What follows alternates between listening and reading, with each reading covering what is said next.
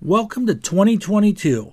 Hi, this is Bill Sickens, host of User Friendly 2.0, Saturday afternoons at 5 o'clock here on The Answer Portland.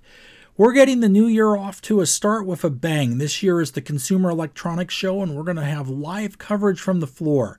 There's a lot of new technology coming out and a lot of things that will interest you, and a lot of changes I think that we're going to see over the space of this year.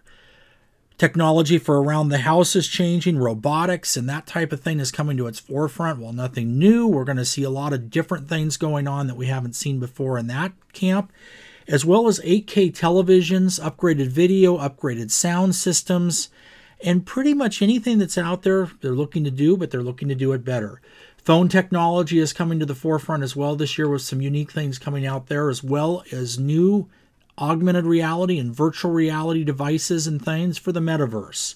So check it out Saturday afternoon at 5 o'clock here on The Answer Portland.